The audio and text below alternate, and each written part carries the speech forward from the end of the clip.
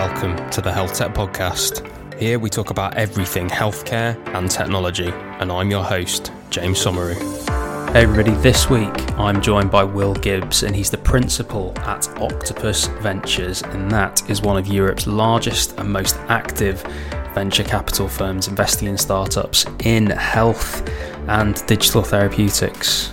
You may well have heard of Octopus Ventures. We've had Gian from Octopus Ventures on previously. He's now doing all sorts of cool stuff, and he's going to be coming back onto the podcast to tell us all about that. Prior to Octopus, Will's done lots and lots of cool stuff.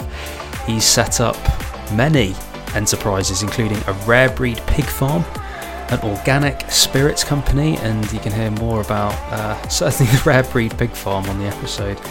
He's got a degree in ancient history, classical archaeology, that's from Oxford. Also, previously, his passion for sailing has actually led him to sail twice around the UK. Awesome to have Will on. He's clearly a man of many talents. He's turning his hand to health tech investing, and we as a sector are very lucky to have him. So, hope you enjoy this episode, everybody. Hello, Will. Welcome to the podcast. How are you doing? I am doing very well. How are you, James? Excellent. I'm very well, thank you, sir. Whereabouts are you speaking to us from today, Will? I am speaking to you from sunny Clerkenwell. Oh, nice. So I'm watching a big block of flats get power washed down as we speak. Oh, excellent. It's nice. I'm looking forward to getting back into London a bit more and stuff. We've actually just, we've done, classic scaling startup type WeWork subscriptions now. So we're going to be in that new building near Waterloo, where apparently the WeWork people actually hang out themselves. So yeah, embracing the startup world as I scale Somex. Nice. Yeah. It's a nice step. It's interesting. Anyway, I'm sure we'll get into scaling and growth and all the rest of it, given your background. But obviously, you and I know each other. We've spoken a fair amount and talked about different companies in the sector more broadly and panels and all the rest of it. And yeah, been a big follower of Octopus Ventures, I must say, and everything you guys have been doing, particularly around some of the, and we've talked about this just, but more of the taboo things that you're investing in, things like fertility and stuff that are coming up now. And looking forward to getting into it, man. But I guess it'd be great for our listeners if you could tell us a bit about your story. So by all means, tell us the long version. This makes it sound very grand. So I'd say it's probably been a fairly circuitous / wiggly story. But I've been at Octopus now for about 8 years. And so when I first started, it was a pretty small team, generalist fund, mainly just focused on kind of UK and London. Whereas today there's about 60 of us in the team. I run our health team, got about 100 plus portfolio companies, invest about 200 million a year. So I've definitely seen our business like scale and change immeasurably. Not without challenges, but I think it's kind of broadly, we're having a lot of fun. Pre-Octopus, I suppose, more in terms of broader scene setting, did a lot of slightly odd things. So kind of decided I didn't want to go to university, set up a rare breed pig farm in the middle of Essex. I did not know this. You didn't know this? Oh, this is the real career. And then I did an apprenticeship as a butcher, so I could go from I think in modern parlance would be vertically integrated. So I did the whole process. It was quite fun. Learned a lot, but it was just like hard yards. And then set up a organic spirits company, which was also not particularly tech related, but kind of good fun. And then was pressured into going to university, which I did, really enjoyed it. Came out, wasn't really sure what I wanted to do. Then decided that I wanted to become a expedition medic. I was like, that for me would be like dream job. So whenever anyone went to the North Pole or Everest or long distance ocean races and needed to take a doctor, I was like, that is what I want to do. So I spent a year doing work experience in like A&E with like ambulance teams. I was also did a lot of work with the Samaritans. So I was a volunteer listener for about 2 years. I think that was probably actually the most important and effective professional development / learning I've ever done in my whole career. I think once you've done that, if you're ever sent on a course around people management, radical candor, how to listen, how to support people, it doesn't get more real than when you're speaking to someone who is actively thinking about ending their life. And how do you not tell them don't do it, but actually just listen and be kind of empathetic to the extent you can. And so that was amazing, actually. Like I would definitely do that again whenever I've got time. And so was hell-bent on medicine, had a place to go to med school, did all of my science A-levels from home, from a textbook, albeit it meant I had to go back to school. And so I was studying alongside like 16-year-olds, even though I was one degree down.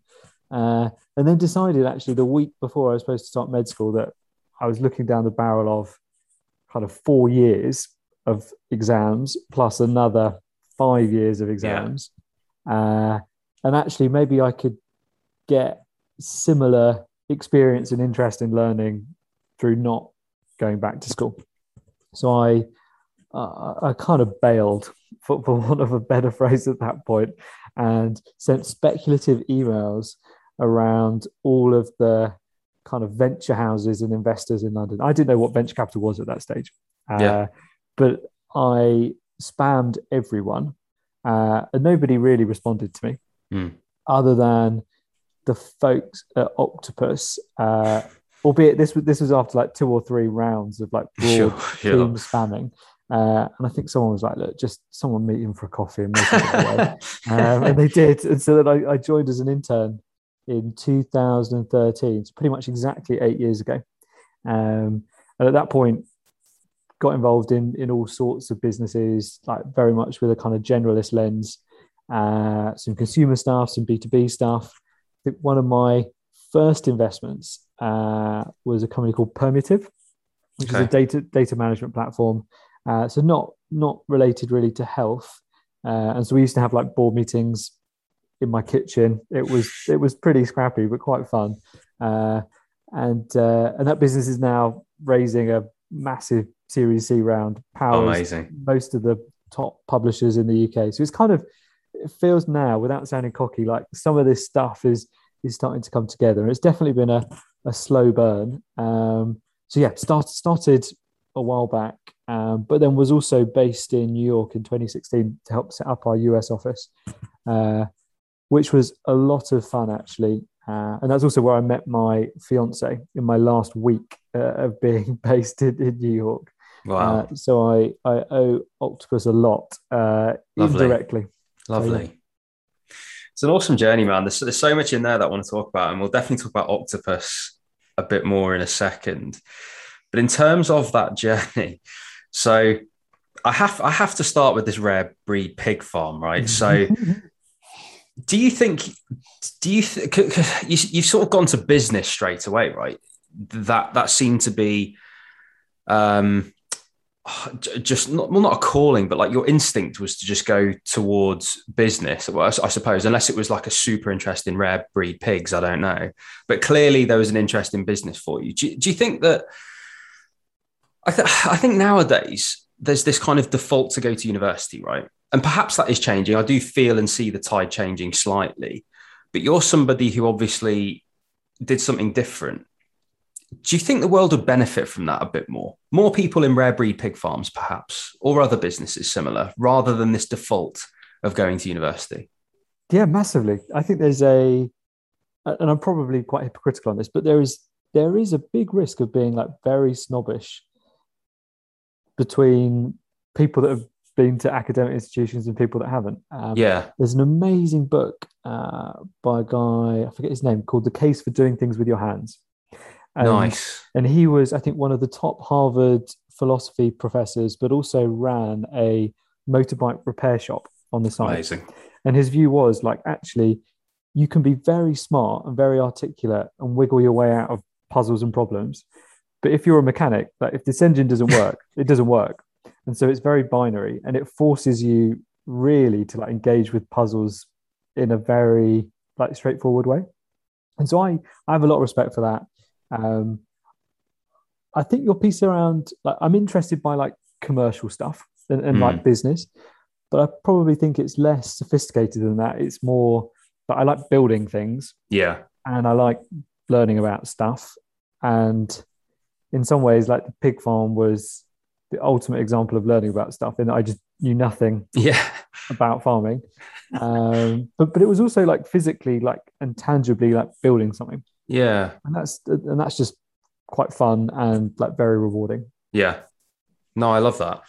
The next bit of your journey that I want to talk about is the Samaritans bit, and how, you mentioned how important and effective that is. One thing you mentioned alongside that was radical candor as something that you learned in the Samaritans.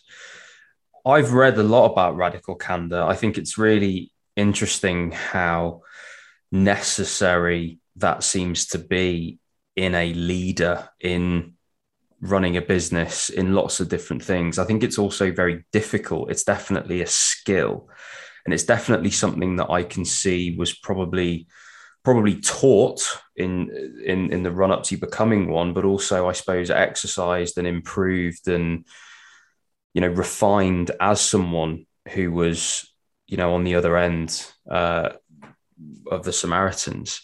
Can you talk to me a bit about radical candor, and I suppose how important you have felt it is, and have you used it? I suppose I expect you have used it as an investor, particularly in those pitch meetings. So I think I'd be really interested for you to ask the same question either to the CEOs that I work with or like team members. In that one of our kind of Octopus values is around being straightforward, and I typically win that award, and it's probably actually one of the awards that I'm most proud of. Yeah, I think if I think about and this sounds very like self-indulgent, but if I think about how I'd like to be described by portfolio companies, like the radical candor bit and being told how it is probably like a big part of where I see my role and value to them.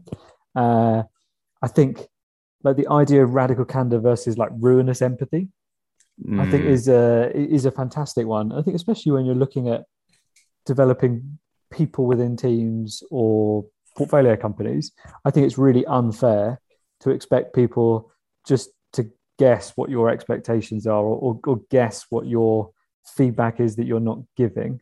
And so I'd far rather deal with that awkward conversation. People feel a little bit bruised for 24 hours, but then there'd be never any doubt about like what you actually feel. So I think it's probably for me one of the principles that I always come back to. And I think radical candor is probably more useful in a business setting. I think with the Samaritan stuff, there was another concept there that I thought was really interesting, which was the idea of being unshockable. And because you never knew, like I was based at the Samaritan station in Chelmsford, and we would be open to people walking in. So you would have walk-ins, you would have phone calls, you would have emails and text messages. So you could have someone who was considering ending their life that would walk in and want to talk to you.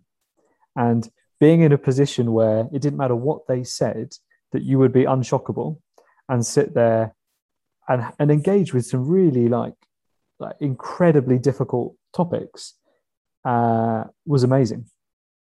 Like tiring, like it takes a lot of energy. But I was kind of honoured that people would come and actually share that kind of stuff.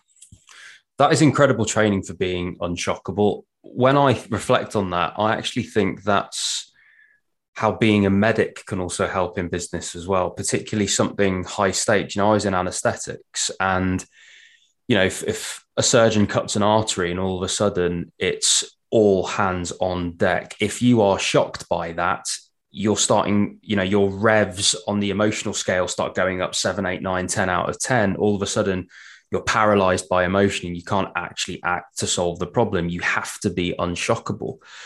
And I think perhaps that is why so many medics, one of their strengths, perhaps in business, those that have had that kind of I'm not going to be shocked training in medicine, perhaps that is a reason for it. I think, yeah, in the Samaritans, I can completely see that. Any communication method at any time, anything, with extreme swings in severity in terms of how severe something might be. But again, if you're shockable, you can't act in the most appropriate way because your emotions might cloud your judgment and cloud your action. And so, yeah, that is that I can definitely see how that is a strength and what training to have and what great advice that is actually, I think, for people listening. I think people might have an inkling to do that. And I would say, like, don't do an MBA, do a year with Samaritans and do a load of interesting internships and placements in like very cool companies. Like, to your point around like, should we be pushing people to university? I reckon you do 4 or 5 months in a bunch of companies. Maybe some are successful, some are not successful, and you'll learn so much there, plus some other very well selected kind of like volunteering or like community stuff. Like, yeah, incredible. Interesting. Yeah, you don't learn to drive in a classroom, do you? So nice. Let's talk about Octopus. There's a couple of things you mentioned that I think are super interesting. The fact that you went from an intern all the way up to where you are now, I think is interesting. The fact that there are still organizations that you can do that in is quite interesting and encouraging. There's also something around time as well, the sort of longevity of an investor, or even, I suppose, the horizons of an investor. The fact that you talked about 8 years later, things starting to come together, and you think of 10-year funds or 15-year funds and that kind of life cycle, and having to invest early and watch companies grow and often hope for the best, or at least help them on that journey as well, perhaps. But yeah, so those concepts are interesting to me. And then obviously the things that you guys are doing at Octopus are interesting to me. So tell me all about the fund, what you guys do, who you guys invest in, how you make decisions, what the team looks like. And yeah, talk to me about what time feels like in a VC fund. Okay, nice simple question. So like, zoom out, team of 60 people based between London and New York. We have 5 specific sector specialist teams. We have a fintech team, a deep tech team, a consumer team, a software team, and a health team. So I run our health team. And these are the pods, right? You call them pods? These are pods. We call them pods. And so within health, there's 10 of us, mixture of academics with PhDs in like synthetic biology, computational genetics. We've got like the technical bases covered off. We've also got practicing clinicians, which gives us that kind of real world angle. We've also got commercial folks that have worked in businesses like GSK, NHS, like loads of kind of great experiences that we kind of pull together. And so then within us as a team, so we're a kind of multi-stage investor. So everything from a couple $100,000 into an amazing team with like a very cool idea to leading like Series B stage rounds with businesses with proven product and kind of just executing hard and funding that growth. And so kind of everything in between. So it's very broad in terms of the types of companies we get involved in. We've got about 19 health companies in the portfolio. More broadly as a team, we've got about 100 plus portfolio companies. And the pod structure actually works quite well. It started off as an experiment and has now become a core part of how we're looking to scale our business. In that, actually, even when you talk about health, there are so many overlaps with other domains and areas. And so something like Overture, which is a business that we invested in alongside Kozler and Google Ventures, that uses microfluidics and robotics to completely rethink the way that we do embryology to try and drive increased success rates in assisted reproduction.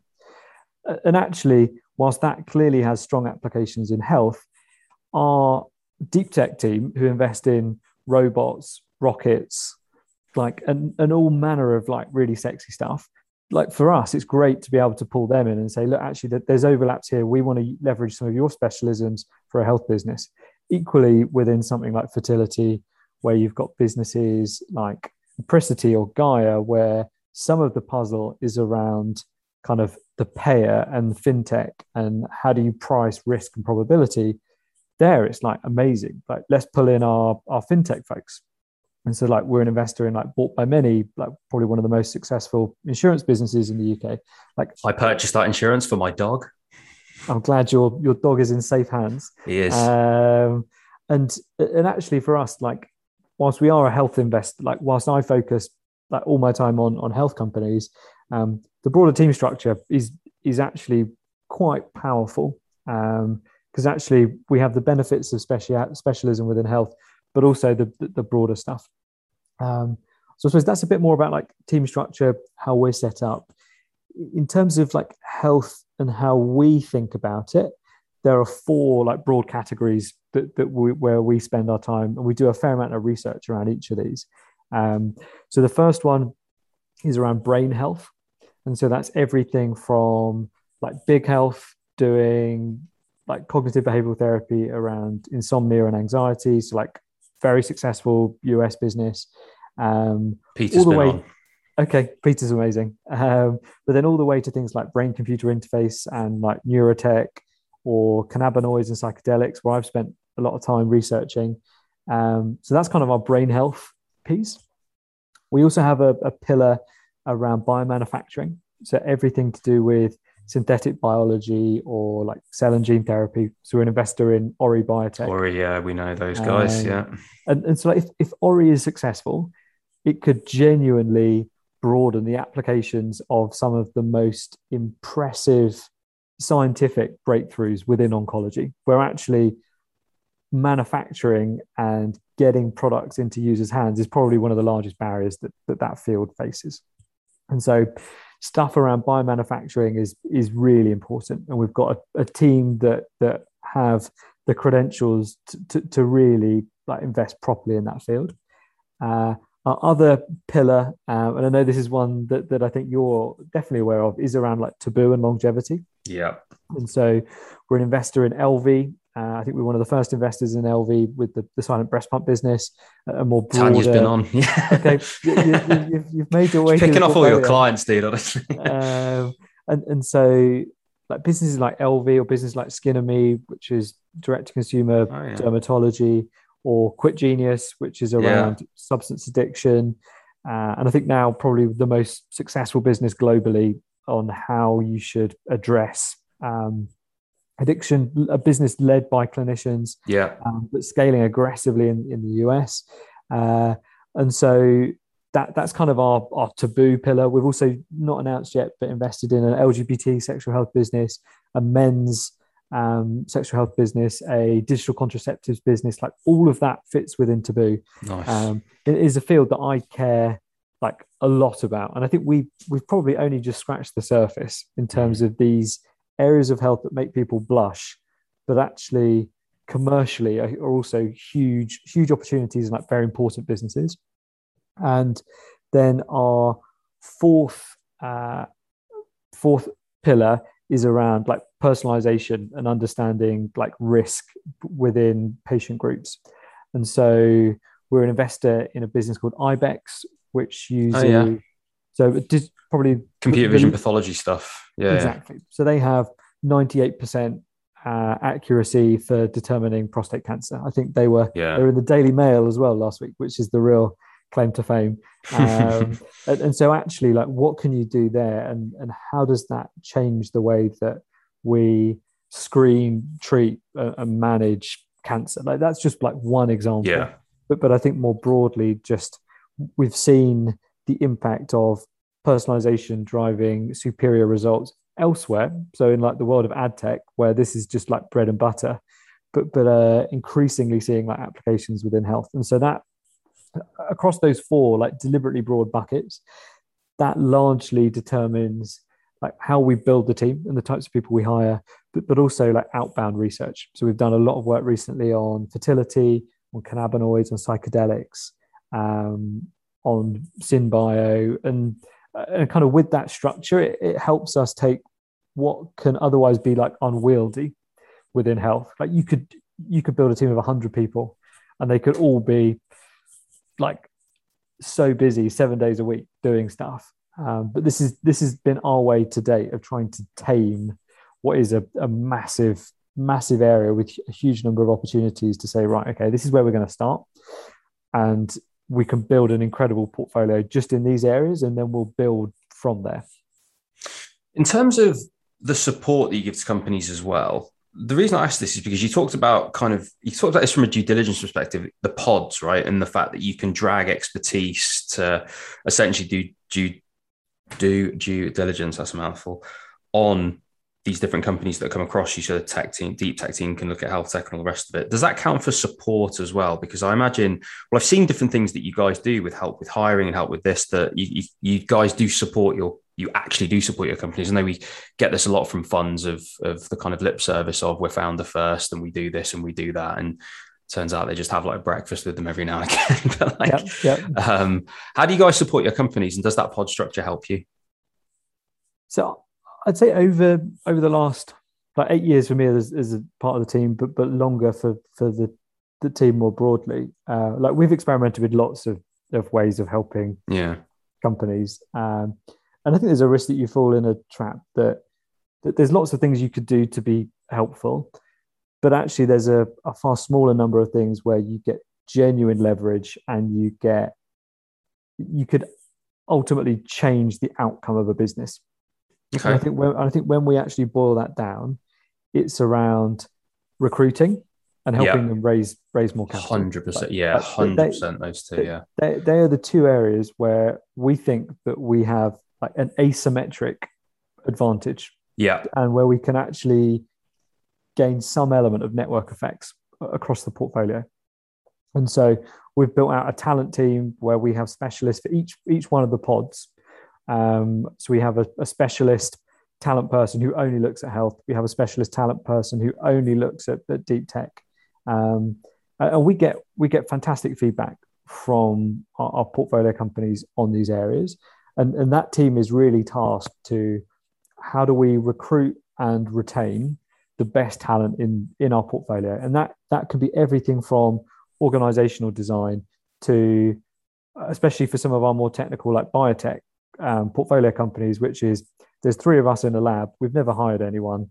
Like, how do you even do that? How do we think about running hiring processes? How do you write a job description? What even is culture? Like, how do you do that? And so then like this team, like that's all they do across the portfolio.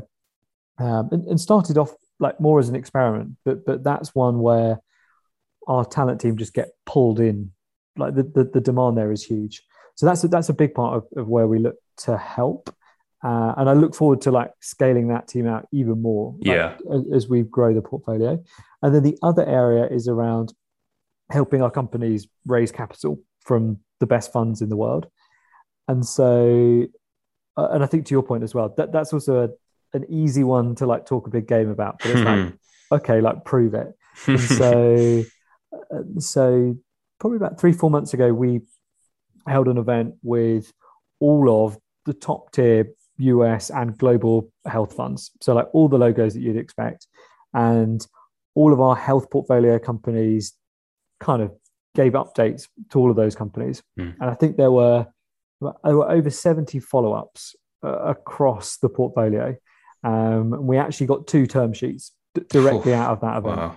And so the audience are the likes of Kozler, Kleiner Perkins, Google Ventures, like all of the folks that you would the hospital really groups in the US to, probably like Mayo, all of those groups. Yeah, there you go. And actually for us to like build that infrastructure to say, look, and it's quite an interesting like marketplace dynamic that increasingly like US funds are wanting to understand and track like European businesses, and for them like they can either go like door to door, or we will help them just see the best businesses in Europe. And so our event wasn't just Octopus portfolio companies. There was a small number of companies that we weren't invested in, but we thought were just amazing, and we wanted to kind of help them out.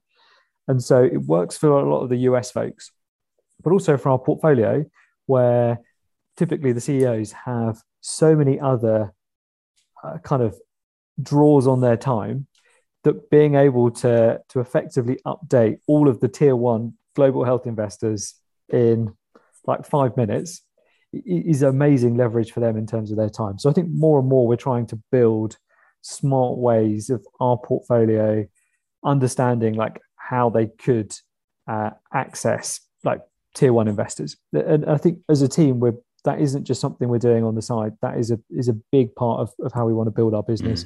We also have our office in New York, which is only there to help our companies think about how they should approach the US. Interesting. And it's quite interesting for me, like across some of our other sub teams. So like within fintech, you can build a very large business just based in the UK.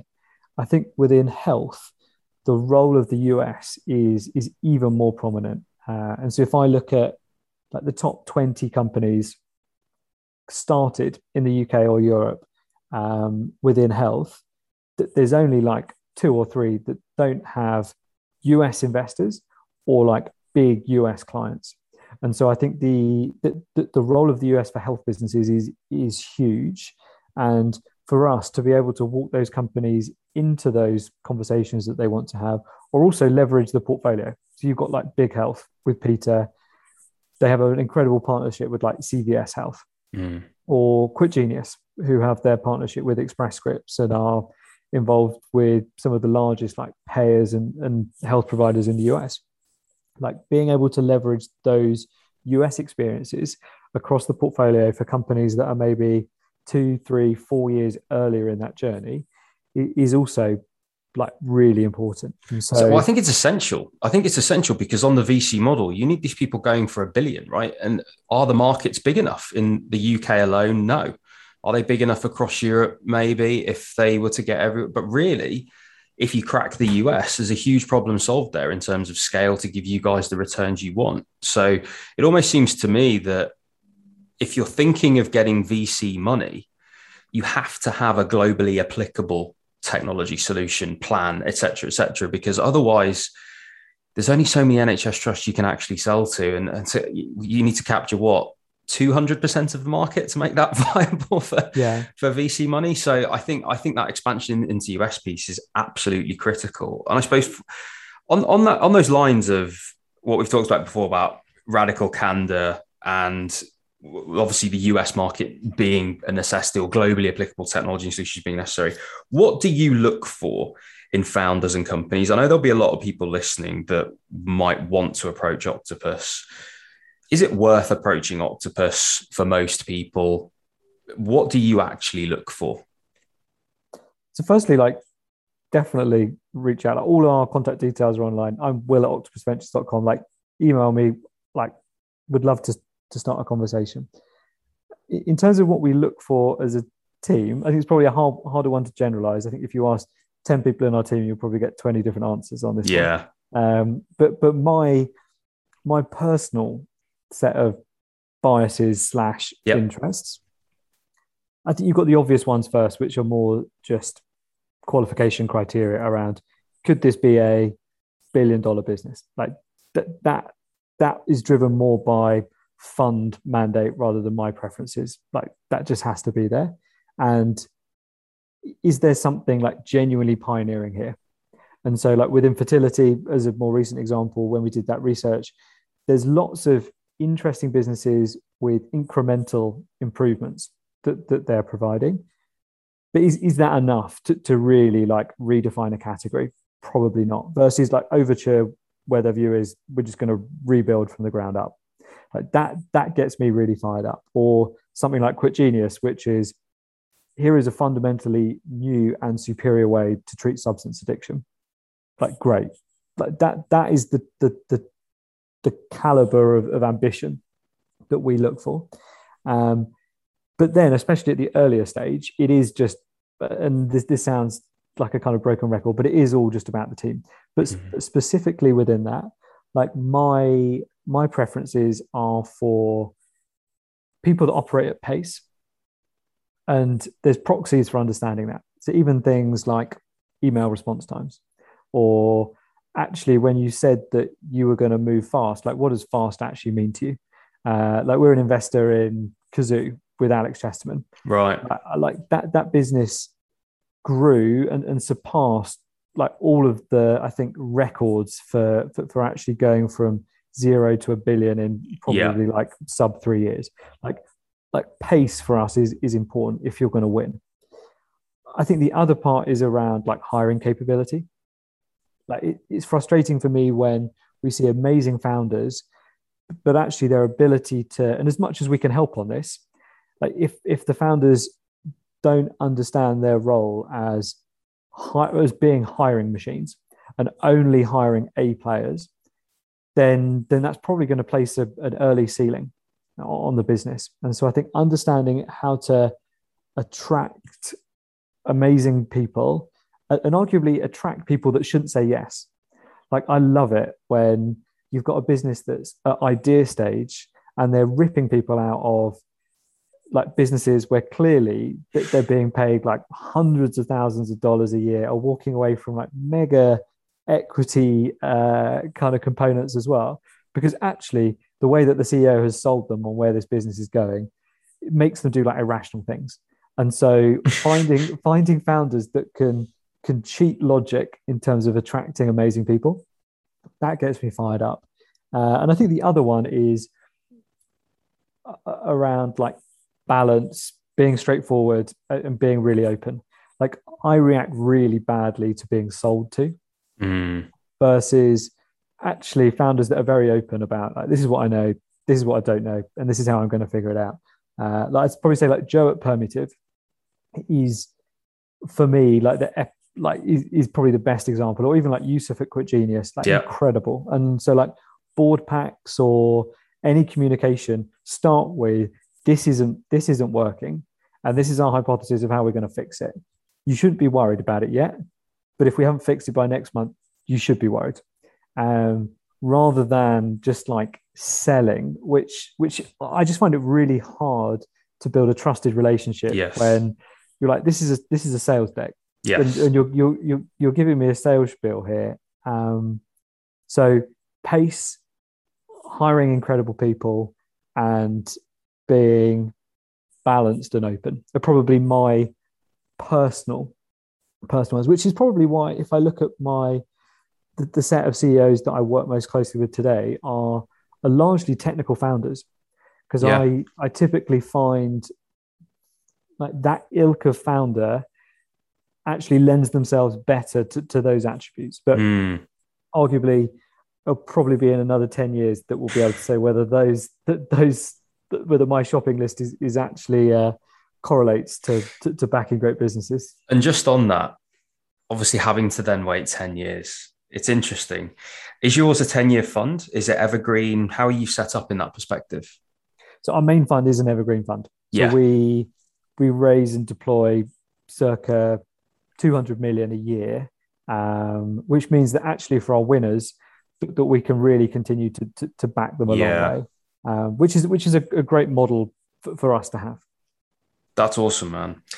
What does it look like for the next 12 months then in terms of your investments? I mean, how many companies do you invest in a year in healthcare? We've quite aggressively scaled the team, and now we've built quite meaningful momentum within health, and I don't see that changing. So within the last 12 months, we made 9 new health investments, which I think puts us as, if not number one, definitely number one or number two across Europe. In terms was that across levels, early to late stage as well?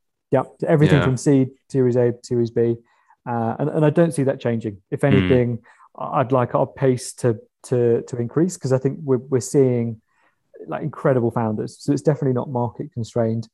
And so more of the same, perhaps if anything, a bit more. Just on that question, then, you see a lot of stage specific funds. You see a lot of sector specific funds. Obviously, funds pick something to specialize in, a business model, a customer, as I say, a stage or something like that. Do you then think it's the same skill set that can spot a good early stage seed business as could crunch the numbers and go Series A to Series B or B to C, etc.? Is it the same people in your team that do that? Is it the same expertise? And is there a reason that you haven't selected for stage? I don't think there's a fundamental reason why an amazing seed investor can't be an amazing Series C investor. I think if you've built your own portfolio and you've seen companies go through that whole cycle yourself, it probably actually makes you a better all-round That's investor. interesting. Yeah. So you followed them through. Yeah. But one observation that I think I've definitely made as we've built our team is that, like, the confidence and conviction to say we should partner with these founders when it is just an idea and it is just a view on team. Like, that is quite a bold bet if you've only been in a team for like 6 to 12 months. And so I do find it's quite interesting if you compare like the best venture capital teams versus the best private equity teams, where like the best private equity teams typically have a small number of senior people and loads of junior people who can, because there's a lot to analyze. Whereas within venture, especially at the early stage, there isn't much to analyze. Yes. And so having a small number of senior people where like intuition / pattern recognition, for want of a better phrase, is probably more valuable. And so I think as a team grows, hopefully you grow your capability to be able to invest across all stages.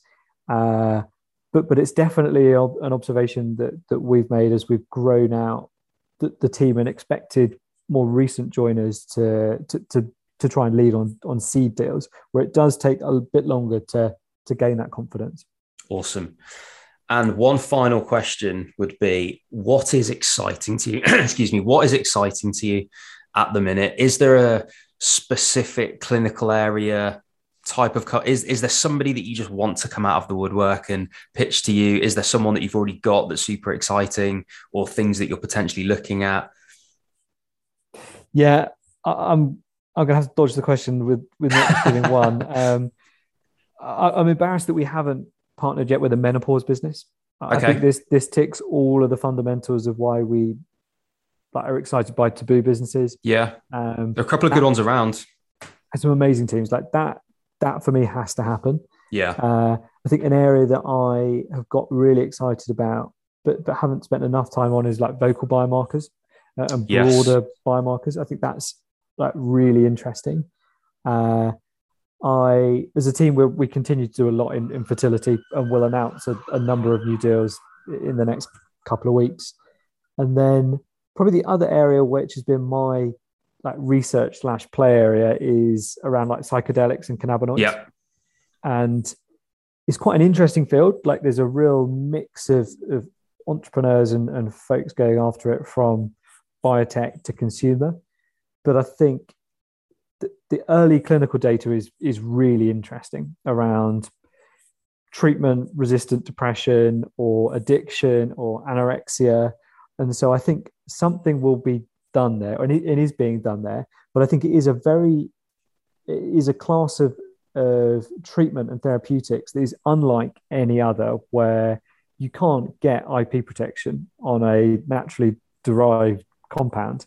So therefore, how do you get pharma comfortable in investing billions into a clinical area where they can't actually get IP protection? Like, what does that mean? And so the whole value chain for bringing therapeutics in these areas to market, and then also administering them, where actually, like, you look at Compass or Atai and the psychedelic space, where it isn't just here's your pill, take it at home. It is a whole guided treatment, more akin to chemotherapy, where it's like is an inpatient experience. And so there's a whole new infrastructure that is needed to bring and unlock that clinical value, similar to, I suppose, our core thinking around like Ori and cell and gene therapy of this will be a massive class of drugs and superior science here, but how do you get that to market?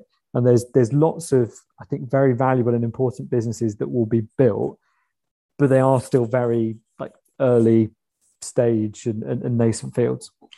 I can see why that's exciting. I mean, yeah, I work with Ori Biotech, and I mean, anything that says they can drop the cost of a leukemia treatment drug by 90%, all of a sudden you just start, like, you know, the one person that gets it a year goes from that to it is actually used and it's got nice guidance, and then everybody it's genuinely stuff that it actually changes things very practically, very tangibly, and you can see an effect globally for a huge amount of people. It's easy to get excited about that stuff, frankly, and I think the challenge is finding those ludicrously ambitious individuals with the skill sets, with the teams, with the ability to grow those teams and execute on that stuff. And yeah, in a lot of ways, rather you than me on that search. But well, it's been a pleasure having you on. I've loved hearing about this. We had Gian from Octopus on ages and ages and ages ago. I know he's gone on to do different things now, but yeah, we had him on ages ago. So it's nice to hear what you guys are up to and the things that you're involved in. I think those 4 categories within health tech are extremely valuable. The amount of value we're going to get from brain health and biomanufacturing that talks about all the taboo stuff that nobody else is as comfortable, I think, as you guys investing in is proving dividends. Just the sheer volume of your investees that we've had on this podcast probably says a great deal. The fact that I tend to go after the most successful people. So I won't ask you a percentage of your hit rate, but it's pretty good, the amount of people on the way to 1 billion seemingly. But as I say, mate, it's been a pleasure. Thanks so much for coming on. No, thanks, James. Really enjoyed the conversation. Awesome. And if you want to grab Will, you can get him at Will@Octopus Ventures. I'll stick his email in the description of this episode and obviously the Octopus website. Thanks so much. Cheers, James. Hey, everyone. Thanks for listening and making it all the way to the end of this episode. Remember to subscribe, rate us, and leave a review. And you can head to the description of this episode to follow me on all of my social media so you don't miss out on any of the latest health tech content.